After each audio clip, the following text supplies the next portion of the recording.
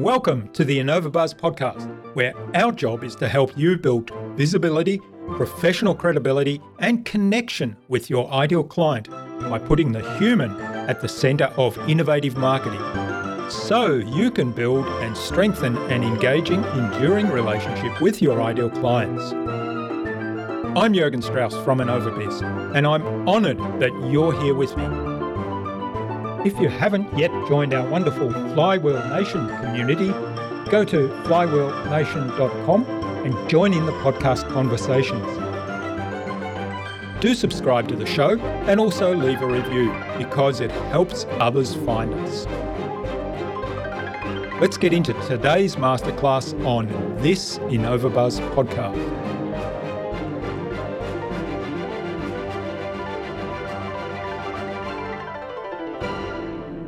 How do we tell these stories to keep our audience engaged? The secret to that is, and where I see most speakers get this wrong, is when we're speaking from an ego-driven standpoint, it's very easy for us to want to be the heroes of our own story. I'm the hero, I slayed the dragon. Nobody cares. Because everybody in the audience is the hero of their own story. Yeah.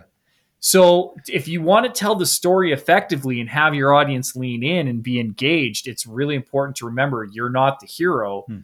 You're the sage. You're the mentor. And I want to now give you this gift of my knowledge so that you, the hero, can overcome your nemesis, whatever it is. And that's how you're going to get your audience to lean in, to really be interested, because you're giving them that information so that they can continue to be the hero, that they can fight the good fight and get to the next level. And that's the key to a really effective story.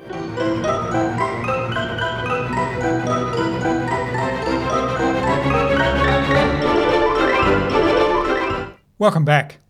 I hope you've had an awesome week so far. I'm really excited to have on the InnovaBuzz podcast today as my guest, Sean Tyler Foley. He's an accomplished film and stage performer who has been acting in film and television since he was 6 years old.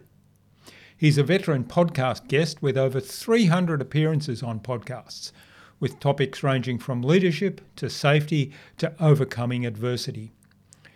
He's also the author of the #1 best-selling book, The Power to Speak Naked, and the managing director of Total Buy-In, where he works with executives and CEOs, helping them show up powerfully behind the microphone to gain the exposure they need. Are you curious about what really goes on behind the scenes of the InnovaBuzz show? Then you're in luck. Head on over to innovabiz.co/flywheel and grab our exclusive digital token, your key to the Flywheel Nation community. As a member, you'll have an all-access pass to our incredible podcast guests, just like Tyler, as well as to me, of course. Plus, you'll get to enjoy a short audio program that takes you through the entire InnovaBuzz podcasting process. We're dedicated to giving you everything you need to transform your marketing and podcast into an engine for human-centered, relationship-focused growth. So what are you waiting for? Let's take your journey to the next level. In our conversation today, Tyler talked to me about the importance of reframing our approach to public speaking to focus on what we can give the audience rather than worrying about how we will be perceived. We talked about how the audience is really on our side, as they're there to learn from us and they're expecting us to do well.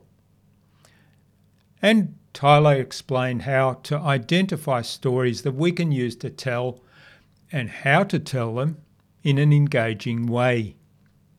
Without further ado, then let's fly into the hive and get the buzz from Tyler Foley.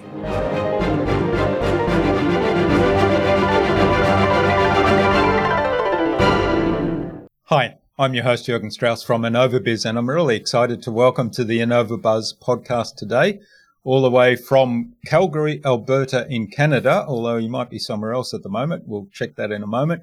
Tyler Foley, who's a safety consultant, a speaker, and author of The Power to Speak Naked, Welcome to the Innova Buzz podcast, Tyler. It's a real privilege to have you as my guest. Oh, it's my joy, Jürgen. I've been looking forward to this for a while because you are a very popular man and it is hard to get on your show. So you've been circled on my calendar for a little bit. And yes, I am not currently in Calgary, although I'm still in Alberta. I'm about 3 hours east of the city for work. So thank you for taking the time to allow me onto the show. And I understand, I was talking to somebody from that area this morning earlier, that it's quite snowy and cold there. So I guess you're probably finding it hard to get out and about. Yeah, well, the roads are at least dry, but yes, it is quite cold. I had to get out of my vehicle first thing in the morning, and the thermometer said it was minus 20, but it was closer to minus 30 with the wind chill. So yeah, that is cold. That's really cold. Yeah. That's centigrade for anybody listening from the US or the UK. That's right. Yeah. All right. Now, you help speakers find their voice and get on stages to share their message. And one of the things you do quite a bit is get on podcasts to share your message as well. And one of the key messages is the power to speak and get on stages and spread your message. So I'm really looking forward to digging into all of that. Now, before we do that, what's the impact you're making in the world today, Tyler? Well, I'd like to think I'm helping people share their stories, both as a safety consultant, so that, I built my company Total Buy-in around the idea that stories are what bring us together. And I know from my own personal experience in safety that it's when people come out and they share why safety is important to them or something that's happened to them that they can have real impact. And I've taken that messaging and kind of broadened it to help anyone, first of all, discover that they have a story, because I think that everybody has a story to tell and you have no idea who needs to hear it until you start speaking it. And then helping them tell it effectively and find those platforms so that they can find their audience. So I feel how I'm making the most impact in the world right now. Yeah, well, there's a lot to explore there. I mean, you talked about finding the platform, finding the audience, identifying the message. And often we take things for granted in our life, something that's happened to us or an experience that we've had, and we take it for granted. And when we start talking about it, other people kind of get blown away and say, wow, thank you for sharing that. That's such a precious gift. And we don't ourselves treat it like that, do we?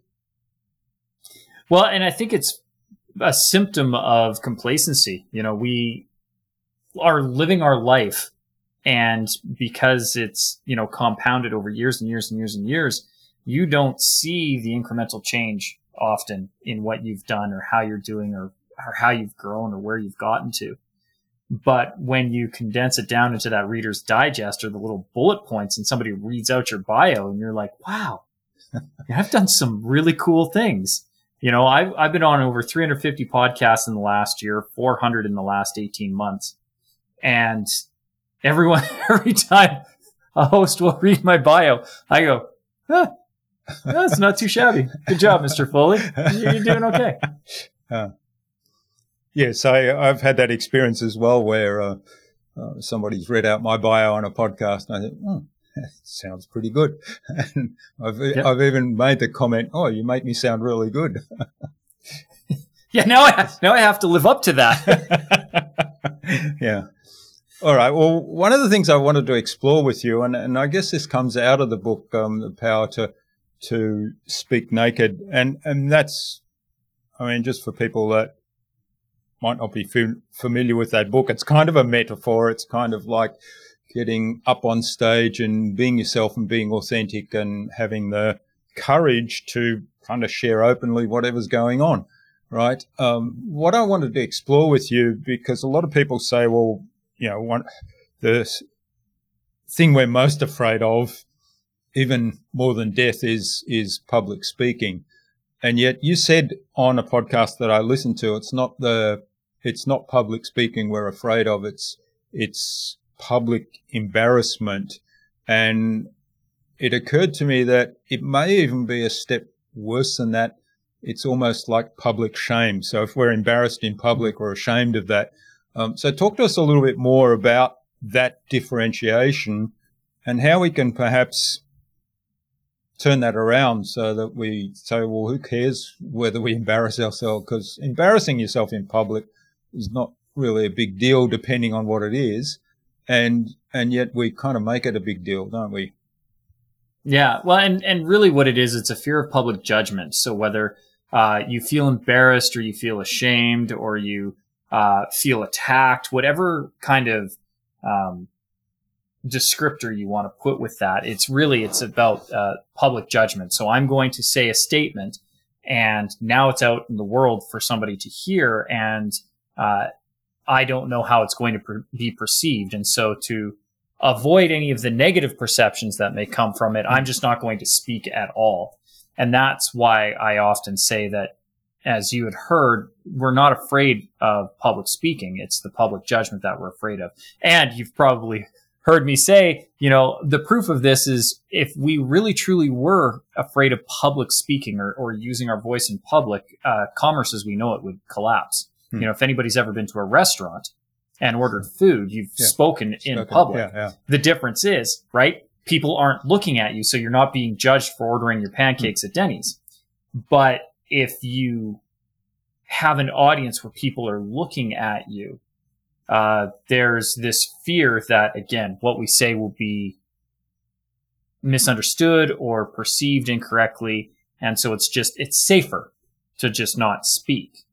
And I would challenge that to say that most people are on your side as a speaker, because most people, as you pointed out, are terrified to do it. So they want that person on stage to succeed. They want them to enlighten them, because A, then they don't have to be the one speaking, and so they're off the hook.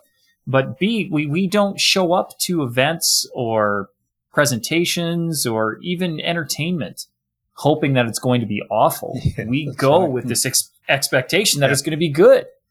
Yeah. And, even right now, nobody sat down to our conversation. Nobody started listening or watching this and think to themselves, man, I hope whoever Jürgen brings on today is going to be awful. I hope I get no value out of this. I hope this person actually sucks really bad. Right? Like they didn't think that. No. They just simply wouldn't have tuned in. Yeah. So the audience is on your side, and this notion of judgment or this negative perception that you're going to receive just simply isn't the case. As long as you do the thing that you were supposed to do, and that is leave your audience better than you found them. And that can be leaving them with one takeaway or providing them with a tool or a resource that improves them. And it just needs to be one thing, and it just needs to be one audience member. You don't need to change the whole room. As long as one person walked away slightly better than you left them, you've done your job. Yeah. Yeah. That's a really good point. One of the things that I'd add to what you said there in terms of people don't want you to fail is that when we get on stage to present, we're the ones that, like, I'm the one that thinks the most about how am I going to appear. Nobody else is really cares about that. They're not giving that any thought at all. They're just thinking, what am I going to get out of this presentation? So if I can reframe my approach, not, I wonder what they're going to think of me, to what am I going to give the audience? Yes. And then and have the confidence also. I tell a lot of people, one of the things I come down really hard on feedback when I'm giving feedback to people who present is when they start off with, I'm sorry, I haven't rehearsed this enough, or I'm sorry, I'm really nervous. And I say, do not start with an apology. Never apologize for getting up on stage, because what you're about to do is give a gift to your audience, and you don't have to apologize for that. No. And if you have been asked to present, or even if you have decided that you're going to present, you are the expert. That people have come because nobody else knew more about that particular subject for that particular group than you did. even if there's other people who have done it bigger, faster, stronger, brighter, taller, longer, you are that person who was asked, because we don't ask second best, we ask the best. So you were the best in your company, you were the best in your town, you were the best in your city, province, country, state, and if you have that audience, that platform, you were the expert that was asked for a reason. So you got to embrace that. And as you said, don't apologize, because really, honestly, speaking from your heart is probably one of the best things that you can do. And I think most people, when they get nervous, it's because they're, particularly when they say that statement, I didn't practice enough, or I, don't know this thing. It's because they spent too much time trying to memorize something that wasn't going to be helpful for their audience. And that is, they were trying to memorize a script. Yeah. Like you and I are having a conversation right now. I didn't take 2, 3, 4 days or weeks or months memorizing what you and I were going to talk about. I am an expert in public speaking. I have a background in performing arts for the last 36 years. I've been on stage most of my life. 6 years old was the first time I was in front of an audience. I've written 2 best-selling books now, right? So I don't need to study my material. I know my material. And I acknowledge that there are people who know more about the industry than I do. But that's not the people that need to hear my message. Seasoned vets of public speaking probably listen to me and go, oh yeah, I know that. Every once in a while they glean something new or interesting. But, for the most part, they know. I'm really good friends with Bob Cattell. Me and him do a lot of events together. He's the memory guy. Really, really good speaker. In my opinion, one of the most underrated public speakers in our industry right now. And we were sitting backstage at an event in May, and he picked up a copy of my book and started thumbing through it. And he reads really fast. He's a really, really he's got speed reading down to a thing. And he gets to one of the chapters. He goes, "Oh, that's interesting. I never thought of that before." This is a man who I study and try to learn from. And he's like, "Yeah, that's a good point." So you never know what insight that you'll have, or maybe you word something differently. So if you've been asked to present, you are the expert, and you've got to embrace that. And also take the opportunity to be in the spotlight and celebrate that. Allow yourself to celebrate that, because coming back to this idea of starting off with the apology, because I also tell people what you're saying to yourself, the self-talk in that is, this is not going to be good enough. And you'd alluded to a really good point too. Like, you are providing your audience with a gift. And when we're doing that negative self-talk, that's very ego-driven, and it's very centric to the self, right? What if I do this, or what if I don't do that, or what if they think, right? Where if you look at your audience, first of all, as a gift to you, because they are, right? They're there to learn from you. You could be speaking to empty chairs, and that sucks. So if you have people to present to, even if it's just 2, you've got a good audience, right?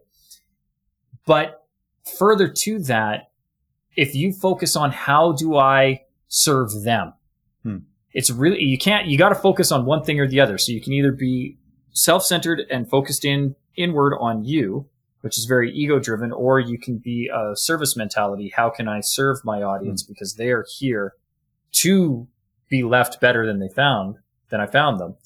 And if you can do that, if you can find a way to tune into what their needs are, it's really hard to concentrate and be nervous and think about all of the me, what ifs, if all you're focused on is, how do I leave this audience better than I found them? Yeah, that's a really important point. And I'd like to explore that a little bit more, because obviously, if you're going in to give a speech somewhere, it's good to know who's the audience going to be, what do they need, what are their interests, and so on, and tailor your presentation to meet that. But in terms of then being up on stage, how do you kind of release all that self-focus enough to observe the audience in a way that you can see, okay, that joke didn't resonate. I mean, that's the obvious one. You know, if you're a comedian and you crack a joke and you don't get the response, nobody laughs at the joke. So, okay, they didn't like that sort of joke. So you adapt. Now, how do you do that throughout the whole speech in terms of, okay, I'm going to tell a story that's supposed to really get everybody emotional because it's an impactful story. And how do you be so aware that you can observe, is it having the impact that I want, or do I adapt my presentation? Well, I think the first thing to recognize is, and Les Brown says it better than I, so let's quote Les, you never tell a story without a point, and you never make a point without a story. So when we're telling the stories, we need to know why we're telling that story. And we need to know who our audience is so that we know how to tell that story effectively for that audience, because your audience will change. You know, for example, for me, when I'm presenting safety talks, my audience is typically very blue collar, you know, workers. They're usually rough and tough, tired of safety, don't like safety guys. Because safety guys just get in the way and make things slow and make them have to do more paperwork than necessary. And, you know, so I know who my audience is there. When I'm presenting keynotes, I'm typically presenting to C-level suites who want to know more about safety, how to engage somebody who feels the way that I just explained. So I will tell the same story to both audiences, but I will change my language and how I do it, because the language will inform how somebody perceives that story that I'm telling. And oftentimes the reason I'm telling the story is different. So for the C-suite, I'm trying to exemplify behaviors that need to be done, where for the blue collar guys, I'm trying to entertain them and get them to see me in a different light and not just as a safety professional. It's still the same story. Being on a film set, jumping 6 stories out of windows, being the safest job that I ever had. You know, and but how I tell it is different, and my point for telling it is different. Right? My point for the C-suite is information. The point for the blue collar is entertainment and camaraderie and a showing of like and kinship. So being able to really hone in on who your audience is and why your audience is there, what the expectation is of you, and then how to bring that forward, that's going to be the real key to at least keeping them entertained and or at least keeping their attention anyways. Okay, that's interesting. So with a story like that, I mean, that's a great example where you've got the same story, but different reasons and a different emphasis and different way to present it to those different audiences, because there's a different effect that you're after. How do we first of all identify a story that's going to be a good metaphor for the message that we want to give? How do we then build it in a way that's, first of all, it's compelling, entertaining, and at the same time teaches the lesson that we want to convey? Well, so the first part, because there's a lot to unpack with that, so let's jump into that. The first one, how do we identify our stories? The stories can change and can evolve. Sometimes you'll be asked a question on the fly where you're like, oh, I know this thing. It's not a rehearsed one, but I know this thing and it relates. Let's tell that story. Again, it's really important to know why I'm telling that story. So you have to be very clear. Somebody asked this. It reminded me of this situation that I have been through. It relates to this because, and bring it full circle. So you tell your story. Oh, I heard that. Well, this is something that I experienced, or this is one of these things that, let me walk you through it. And so now you can see how that's an example of whatever you've just discussed. But if you want to have a mainstay, if you like, for me, if you're going to be a presenter where you're going to have keynote presentations, or you're going to start building a career as a professional speaker, one of the tricks that I do with all of my clients, and this is something that anybody who's listening or watching right now, you can do it. It'll take 2 minutes. Hit pause right now. Go grab yourself a pen, paper, come back. Jurgen and I'll wait. You'll be fine. Hit pause. Now that you're back, you've got your pen and your paper. What I want you to do is I want you to take your age, however old you are, and round up or down to the nearest 5. So for me, I'm 43 years old. I'm going to round up to 45. Last year when I was 42, I was going to round down to 40. So now that I'm 45 years old, I'm going to take that and divide by 5. So whatever number you rounded up or down to, your nearest 5, take that number and divide by 5. Whatever number you have now, those are the increments or time periods that you're going to have. So we've just divided your life into 5 equal time periods. When I do this, 43 rounds up to 45. 45 divided by 5 is 9. So I'm going to look at 9-year increments within my life. So my first time period, 0 to 9 years old. Now I'm going to ask myself, what is the most significant memory that I have from this time period? And I just want you to write it down. First thing that comes to mind. And it's important that it's the first thing that comes to mind because that's the one that is the most prevalent. That's the one that has the most impact on you because obviously that's the one that comes first. You know, if I think back to 0 to 9, I instantly go to 6-year-old Tyler. And the first memory that I have from 6-year-old Tyler, the one that springs to mind every time I do this, is me on stage in my elementary school Christmas pageant playing Joseph as part of a nativity with my best friend Lisa, who was playing Mary, and the sound of laughter that I got when the 3 wise men came with their period-appropriate wrapped gifts of gold, frankincense, and myrrh in like wrapping paper, because obviously that's what would have happened. And they gave me these presents, and I, being 6 years old in my bathrobe, set them down on the manger where baby Jesus was lying, right down on baby Jesus' head. And all 3 presents went right there, smothering poor baby Jesus, and everybody laughed, right? The whole audience just erupted. And I couldn't figure it out. That, you know, the first one, there was kind of a little bit of a chuckle. And then the second one, there was a bigger laugh. And when I put the third one, I remember watching my mom just roll over, tears in her eyes, crying. She was so happy. Just, you know, full belly laugh. And just that feeling, that exhilaration that came with it, that was so joyful for me. And seeing my mom and my dad just light up, like just the pride that was in them and the feeling that came through the room too. Like it's hard to describe until you've actually been on stage and felt an audience laugh along with you. And then the feeling too, like just after that, we got a standing ovation. So everybody there cheered, and there's just this energy that runs through you when that happens. I'll never forget it. It's it's one of my most distinct memories.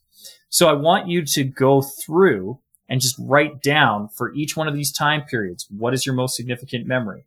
You know, for me, the next time period is 10 to 19 or 10 to 18. Either way, it's I focus in on being 17 years old, waking up New Year's Day after being the DD for my friends, New Year's Eve, being up very late, getting everybody home safely, going to bed about 4:30 in the morning, waking up around 10:30, 11 to the smell of bacon because my mom was cooking breakfast, and trying to get up the stairs and having a real difficult time, and then trying to brush my teeth and having no ability to keep the toothpaste in my mouth because I'd woken up and the left side of my body was paralyzed.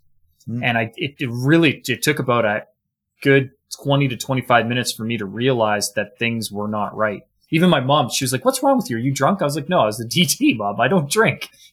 She's like, "Come on now." I'm like, "No, really." But then, she was really concerned. She could see it just in my response, the way that I was talking to her, that something was wrong. We ended up going to the hospital, and I was paralyzed for over a year. Had to withdraw from my the production that I was in. I didn't actually get to graduate from my fine arts high school because I couldn't do that production. I had to go and get my GED. A lot of these things, I look back to that moment. So that's a very impactful moment for me. We will all have these moments in our lives. So divide your life by 5. Look at what the most significant memory from each time period is. And remember that it doesn't have to be this vivid pictured imagining. It could be a sound. It could be a smell. Could be a feeling. Could be a color. But know what the situation is around it. And that will give you at least 5 stories that you can tell. Now, the next step, we can't do chatting here amongst you and me right now. We can't, this is homework for our listeners. So if you've done this exercise and you've broken your life into the 5 and you've got 5 memories that are for sure top of mind, the next exploration is why. Why those memories? Why are they so significant to you? What do they mean? Are they positive memories or are they negative memories? Or are they neither? Are they just memories? Can you see the positive and the negative of it? Can you explore both of those? And that's when those lessons start to come out. So why is it important to you? And then the next exploration after you've explored that why is, what are the lessons that I learned from that? What are the lessons that I needed to learn from that? What did I already know going into it? What did I take away from it? And now what can my audience learn from this story? Because again, we're not telling the story without a point and we're not making a point without a story. So the whole point of the stories, including the ones that I just told, is to educate your audience and to get them to see your thought pattern, your process, how you developed this way of thinking, to then try to get them to adopt or adapt to that. And so that's where that exploration can take days, weeks, months, years. I constantly am revisiting my stories. I was just going to say revisit often. Yeah. And especially because, as my audiences change and as my audience grows and as my audience adapts as well to my delivery, I need to change and I need to do a little bit more work into why is this important. And honestly, it's a really fun exploration. And so that's how you find those stories so that you can tell those points. And those are the ones that you're going to rehearse. Those are the ones that you're going to know inside out. But you can do this on the fly. If you've done this enough, it becomes muscle memory. So if somebody asks you something that is not part of your prepped repertoire, you can still go, oh, well, you know what? This happened to me last week. I had this thing, and this is what I experienced, and you can still start to tell that.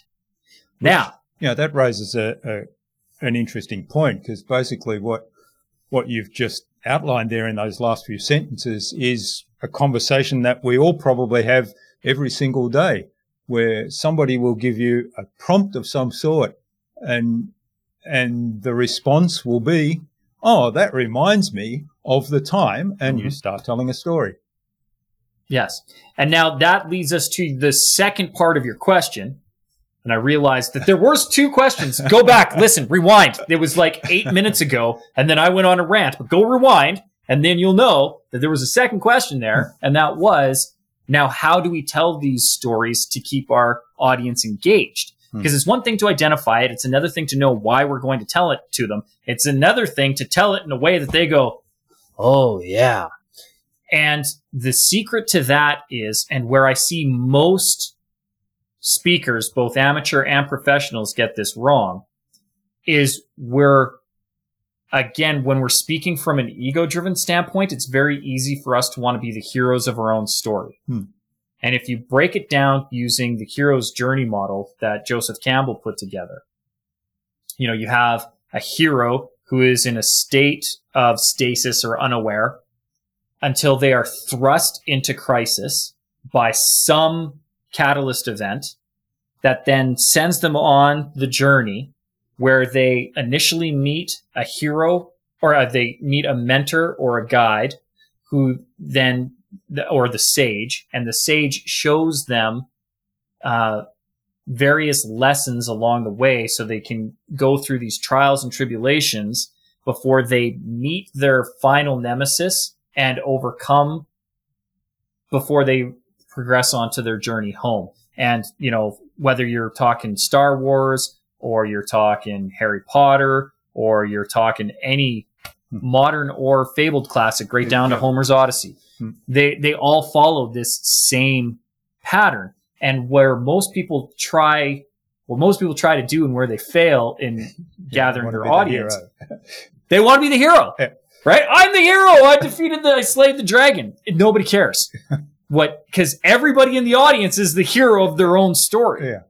So if you want to tell the story effectively and have your audience lean in and be engaged, it's really important to remember you're not the hero. You're the sage. You're the mentor. You're Obi-Wan Kenobi. You're Dumbledore. You are Gandalf.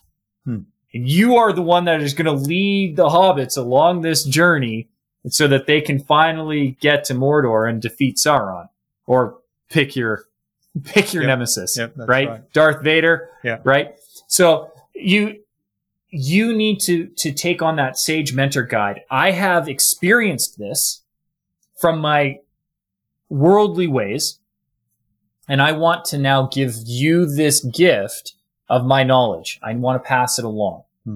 And so that you, the hero, can overcome your nemesis, whatever it is. And that's how you're going to get your audience to lean in, to really be interested, because you're giving them that information so that they can continue to be the hero, that they can fight the good fight and get to the next level. And that's the key to a really effective story. Love it. Yeah, I'm a huge fan of the hero's journey, the Joseph Campbell work, and looked at a whole lot of unusual stories that they're not unusual because they follow the hero's journey, but they're not ones that commonly are brought up in that conversation. And I love to analyze those because nobody else has done it. Think, okay, who's the mentor here, and when do they do the different steps of the hero's journey? Yeah. All right. Well, this is absolutely fantastic. We could go on for ages here. I'm just sort of aware of my clock that's running here and has turned orange. So, I think it's a good point to move on to the buzz, which is our innovation round, the same 5 questions I ask of every guest. And it's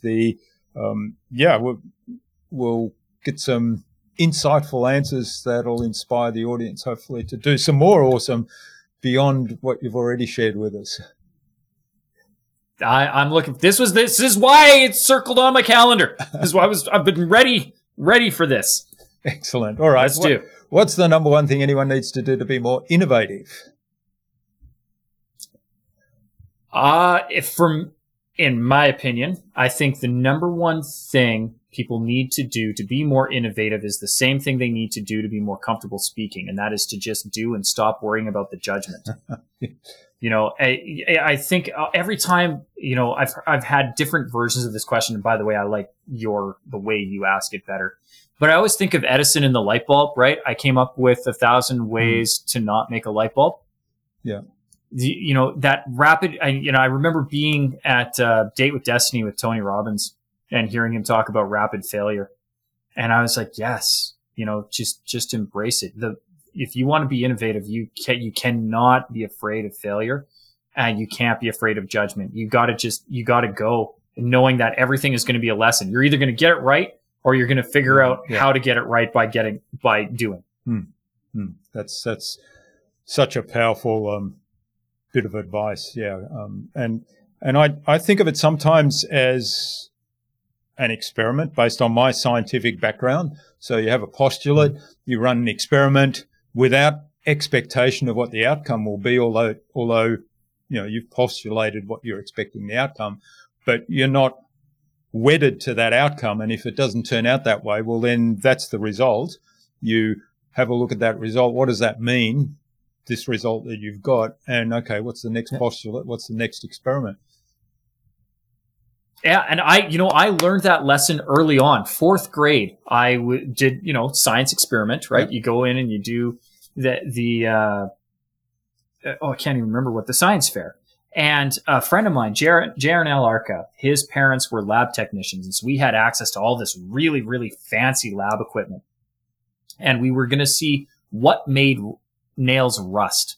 Yeah. And we had like tap water and distilled water and rainwater, and I can't remember what other kind of water. And then we took all these different nails, galvanized and whatever. And we had this hypothesis. And I thought that the distilled water being pure would have the most effect on the rust. And the reality was it was the impure ones that had all the various chemicals and everything that just degraded the nails. And being like, that was interesting. My hypothesis was wrong. But again, it didn't matter. There was no consequence to it, right? Yeah. Science fair, you're experimenting. We wrote the really pretty report and did it. And the funny thing is we actually came in second place in the science fair to a group of girls who did the exact same experiment, only they did it with 2 types of water and 2 types of nails instead of 4 types of water and 4 types of nails. And they didn't have the fancy science, like we measured the weight of the rust, like down to the micrograms. How much did this rust produce? And they just looked at the nails and went, that one is rustier and that one is not. Yeah. And they won because it was simple. Yeah. Right? It was grade 4, simple. We made it way too complex. Yeah. But again, there was no consequence to it. And so don't worry about the failure. Jump in. Learn. You will always learn. As long as you're learning, you haven't failed. It's when you fail to learn that you failed. Excellent. All right. Now, what's the best thing you've done to develop new ideas? Trusted my gut, for one. Mm-hmm. And I've never been afraid to be the stupidest person in the room. In fact, I've embraced it often. And it's unbelievable to me when I surround myself with really smart people, how incredibly inspired you get watching them work. Mm-hmm. One of the other reasons why I wanted to come on this show, because I've been listening to you for a little bit, and I knew I was going to learn something coming on the show, being around Dr. Yurden, So it's important to me to surround myself with, and not just the people who are smarter than me, but people who have different opinions than me, and without judgment. And that's when the innovation comes, because people will see different things different ways. Yeah. And if you can start to learn to see the world the way somebody else does, it's amazing how just incredibly large this world becomes. And there is so much to learn, so much to do, so much that is possible. But it takes stepping outside of your box and your own viewpoint. And so, yeah, I like to surround myself with people who are smarter than me, or at least who have a different opinion than me, and then explore it in a very, very childlike way. One of the greatest gifts that I got was having my daughter later in life. I was 35 when she was born. She's, 7 turning 8 now. And, to be able to re-explore the world through her eyes, what a gift. Yeah. Oh my goodness. Yeah, that rediscovering that childlike curiosity, which it sounds like you've got it, but we can certainly learn that from young kids. Refresh that, yeah. One of the things that from those 2 answers I thought of as well, which I think is important to bear in mind, and that's the idea that what somebody else thinks of me is none of my business. So, and if you take that approach, it's kind of like removes the ego as well, doesn't it? And it applies to what we were talking about earlier. Yeah. Yeah, and it really, not only is it none of your business, it really doesn't matter. Yeah, that's right. And ultimately, it's irrelevant to the equation. So I love to surround myself and just be curious. All right. Do you have a favorite resource you use most often? Yeah. Right now, Podmatch is it's my go-to for finding amazing people to talk with, and then finding an ability to serve an audience. As a speaker, that's what I have to do. I am numb without an audience. What do I do? What do I do if I don't have people to speak to? And so Podmatch has been my most trusted resource right now. That is, of all of the tools that I have in my toolkit, it is the one that I'm using the most. I'm probably on Podmatch 4 to 5 times a day, checking through 24 to 30 matches a day, doing 2 to 3 shows a day. Like, it is a full-time vocation for me right now. And I just absolutely love it. Well, I think you're the number one, what's the measure? The number one user, or the number one? Yeah. number one ranked guest on Podmatch, and have been actually for the last 18 months. Now, I'm not number one right now, but I'm the only guest on the Podmatch platform that has been in the top 10 consistently for 18 months straight. Everybody else will pop up there's some really cool guys. There's a guy right now, Vinny, who I believe is number one right now. Really, really cool guests that have reached the number one spot. I've actually coached 4 different people to the number one spot. Mm-hmm. And they've all gotten there. But I'm the only one who has consistently stayed in the top 10. Everybody gets there and then they drop out. Yeah. And then they get there and they drop out. I'm like the only one who's like, Alex and I are on a first name basis now. Alex is the founder of it. Yep. And he's like, Tyler, what are you doing? I'm like, I don't know. I'm just showing up, man. Yeah, so you got to slow down. And of course, check out Alex Sanfilippo's episode. I can't remember which episode it was off the top of my head, but he was on the show a little while ago as well. Phenomenal human being. I absolutely love him. Yeah. All right. So there's probably a whole episode we could do on just podcasting and being a guest on podcast and what we can learn from that. But let's move on to the next question in the buzz. We've got a couple to go. What's the best way to keep a client on track when you're working with them? To keep the best way to keep your client on track is to keep you on track.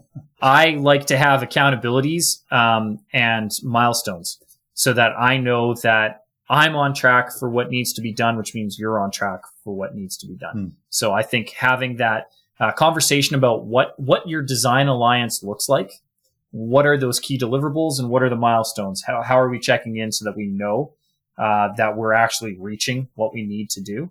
And so I like to establish those, weigh-in points, and that I find keeps me on track. And if I'm on track, then I can keep my clients on track. Excellent. I love it. Sort of look in the mirror first and do the work on yourself first. And then naturally the client will be in alignment with you, in rapport with you. Mm-hmm. All right. And finally, what's the number one thing anyone can do to differentiate themselves? Be them, learn their story. You don't try to be somebody else. And there's nothing wrong with replicating processes or duplicating things that you've seen other successful people work. If you want to do that, why reinvent the wheel? But at the same time, why do you buy Michelin over Firestone or Goodyear, right? You need to be your own brand. Just because we're all tires doesn't mean that we have to be, maybe you're a white wall. Who knows? Right? So you need to know what your story is, and that will help you, first of all. Never mind trying to stand out and brand yourself or any of the rest of that. The key to being really confident in what you're doing and find that innovation is to have that self-worth and that self-confidence. So I think it's really important to know your story, know who you are, to be able to stand in your own power, your own skin, and just be confident being you. And if you can be confident being you going through the world, the rest of it just kind of falls into place. Yeah, so much gold in that answer. And it reminds me of a conversation I had this morning, actually the same conversation about the snow, but it was about personal branding and the danger of people pursuing personal branding, because it comes back to what you were saying earlier, that they're trying to make themselves the hero in that personal branding, and to remove that and forget about being the hero is really important. And the other thing what you said there, and I think this is really worth highlighting, that's modeling off other people, but in a way that you're not copying them. You're not trying to be them, because you can't be them. Well, exactly that. You can only be you. And, I remember reading the 5 a.m. Club and being like, oh, that seems interesting, but I've never been a 5 a.m. person. And I, went and I was like, well, so what is the whole point of this, right? Now it's the You get up and you have the time to yourself to do the things that need to be done where it's just you time and you focus. And this person is doing it at 5 a.m. Why? I can do that at 2:00 at night. Yeah. And I particularly being somebody who grew up in the fine arts and who grew up in the theater, my working hours started around 5 p.m. It was very common for me to not get home or go to bed until 2 o'clock, 3 o'clock in the morning. And that was early on. That was like 6, 7, 8 years old. And then I would sleep until noon, and then I would get along with my day. And even in my late teens and early 20s, when I was working, I was doing night shifts. So like I was often, I would gravitate to those things. So that's how my biorhythms have adapted. And so that's how I've structured my day. I stay up to get my daughter to school and, get her to the bus. And then I sleep. Yeah. I sleep because my daughter's in school. My wife's at work. That is time where the house is the most quiet. And then I wake up and I pick up my daughter and I get food ready for my wife and us. And then me and my wife get my daughter into the shower and into bed. And then we have our time together, and then she goes to bed. And then I have all of this uninterrupted time where the phone doesn't ring and I don't have to deal with people and I don't have to do the stuff. And I can schedule in my podcast and I can have these great conversations. And then when this is done, I can focus and concentrate on the things that I need to get done. So I have a 5 a.m. club, but 5 a.m. is when I'm wrapping up my day and going to bed. Yeah. Yeah. So just adapt things to your own style and your own needs and lifestyle. Take what works for you and slough the rest off. Yep. Absolutely. All right. Well, thanks, Tyler. This has been fabulous. Now, where can people find out more about you, about the work you're doing, get a hold of your book, and maybe you've even got something for us? Oh yeah, no, I've got, of course, I got good stuff for the Innova Buzz audience, but I again want to thank you for having me on the show. And I think it's important that if your audience is coming back and they're listening to this regularly, before I give them free stuff, you've been giving them stuff for years. And that is the gift of having these experts come on to help augment your message, to help your audience grow. And if they're regularly tuning in, if they're listening to the Innova Buzz podcast, and they're regularly getting value out of it, I would ask that they give you a gift of a 5-star review. Say why they come back and they listen to the show. What is their favorite episode? What was the best takeaway? What was their favorite answers in the 5 questions? What is really something that they've enjoyed with it? And if they can do that for you as a thank you from me, because that's helping everybody. That's helping them get better content, because now you'll know what they like and you can tailor the show to help that. That's helping you, because 5-star reviews is how you're going to grow your audience, so that people find the show, so that more people can hear it. And it helps me, because if you're a popular show and people are giving 5-star reviews, somebody's going to listen to this episode, and then maybe I'll sell some books. And I like that. So it helps us all if they can give you a 5-star review. So as a thank you from me, if they do that, I would welcome them to come over to my website, which is SeanTylerFoley.com. And Sean is spelled the proper Irish way, SeanTylerFoley.com. And on there, on the main page, is an invitation to my Endless Stages Facebook group. And there I go live every Tuesday and give a live 20-minute training presentation on whatever happens to be popular in the group that day. And additionally, if they come through my website to get to that, instead of just searching for it on Mr. Zuckerberg's platform, if they come through my platform and sign up for the Endless Stages Facebook group, they will also get a free copy of my book, The Power to Speak Naked, in PDF format. So you don't have to go to the bookstore and buy it. I'm going to give it to you free. And then if you want to have a copy, we'll tell you how to get it later. But at least this way, you have a free copy. You can check it out, see if you like it. And I will give you access to my Drop the Mic speaker training series, which we give to all of our Endless Stages members. So you'll get the book, you'll get the video training, and you'll get access to my live training every Tuesday, and access to the membership at large with Endless Stages. It's a really supportive community of like-minded people who are trying to get up on stage and learn to grow. And so it's a really good growth-minded community of people who are learning to public speak. All of that is available to people who come over to SeanTylerFoley.com, but only if they give a 5-star review. No 5-star review, no book for you. Excellent. Well, that's very generous, Tyler. And there's clearly a lot of value there. So we'll have the links in the show notes, and we'll expect lots of 5-star reviews out of this episode. Yes. Excellent. Now, other than the 5-star review and then jumping into your community and downloading a PDF copy of the book, what action would you like the listener to take away from today's conversation?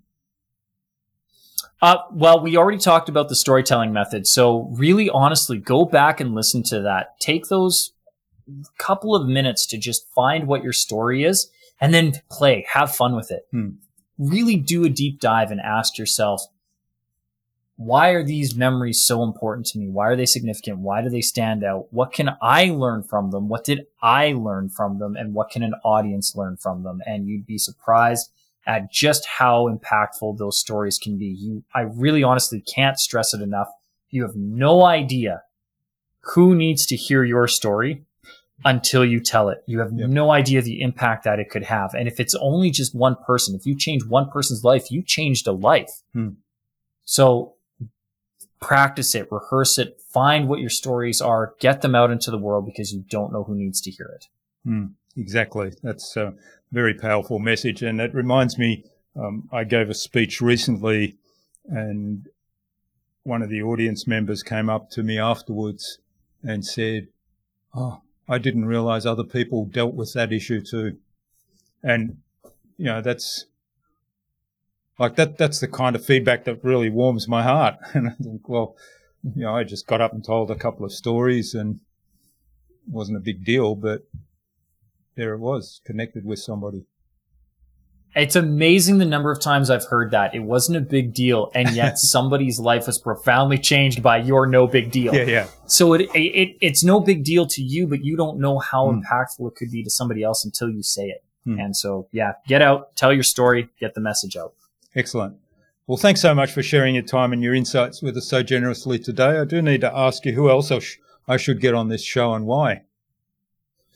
Well, I have a feeling you've already interviewed him. Was your interview this morning with Robert Riopel? No, it wasn't. Okay, well then, because he's from Calgary and he would have been talking about the snow. I would get Robert Riopel on, is phenomenal.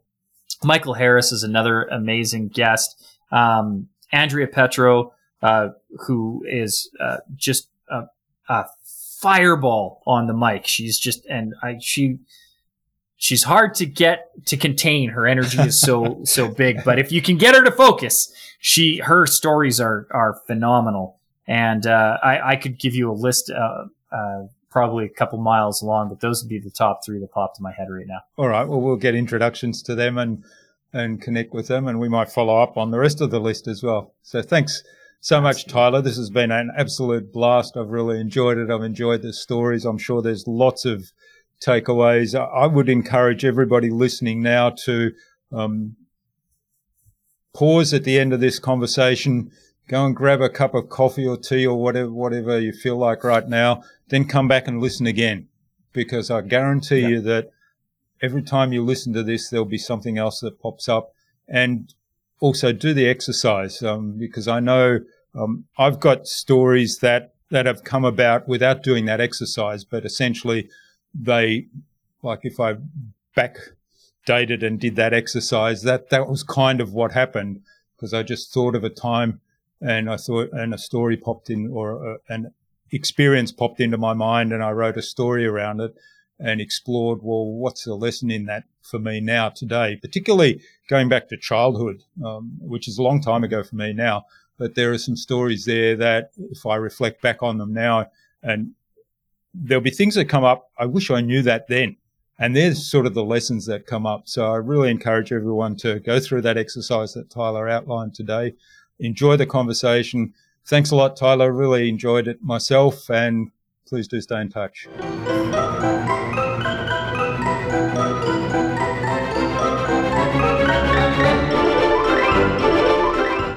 I really hope you enjoyed that insightful and really engaging, informative conversation with Tyler, and most importantly, took something away from his episode. So I invite you to take the exercise that Tyler explained to us. How to generate your stories. Break your life into time periods, about 5 to 7 equal time periods. Write down the most significant memory from each of those time periods. Describe it in vivid detail.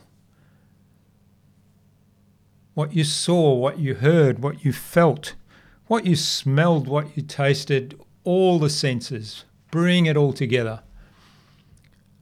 And once you've done that, you've probably got 5 to 7 memories that are top of mind for you. The next exploration then is why. Why those memories? Why are they significant to you? What do they mean? Can you see the positive and the negative in that?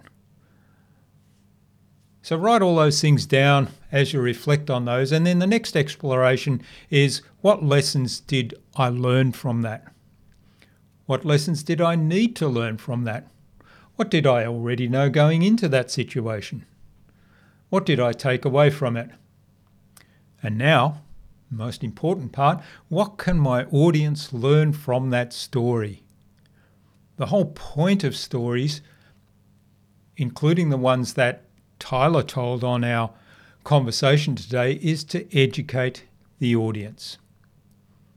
So I invite you to go through that exercise, come up with some stories that you can use in your presentations, in your speeches.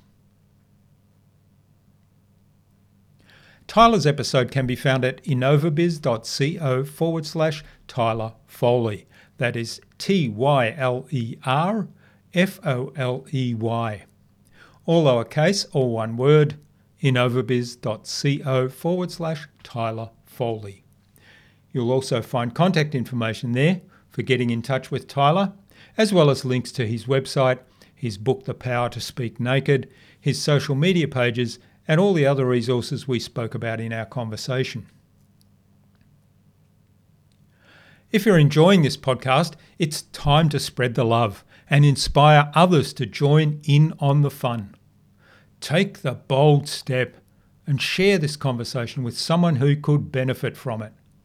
And hey, while you're at it, treat yourself to a bookmark token at innovabiz.co/bookmarks. For the price of just a cup of coffee, you'll have a permanent reminder of this episode that you can revisit anytime you need a dose of inspiration. Plus, you'll be supporting both the guest Tyler and the show. Remember, your actions have the power to inspire others, so let's spread the love, one conversation at a time. Tyler suggested that we have a conversation with Robert Riopel, Michael Harris, and Andrea Petro on future InnovaBuzz podcast episodes. So Robert, Michael, and Andrea, keep an eye on your inboxes for an invitation from us to the InnovaBuzz podcast, courtesy of Tyler Foley. Thanks for listening. We'd love you to leave a review on this episode. It will help us to make the podcast better for you. Simply go to lovethepodcast.com/InnovaBuzz and pick your preferred platform. Now remember to go to innovabuzz.co/flywheel to collect your unique digital token, which will give you membership of the Flywheel Nation community, where you'll have direct access to our amazing podcast guests, as well as to a short audio program that walks you through the entire InnovaBuzz podcasting process. Tune in again to the next episodes of the InnovaBuzz podcast, where we've got yet more fantastic guests lined up. Until next time, I'm Jurgen Strauss from InnovaBiz. Remember, be awesome and keep innovating.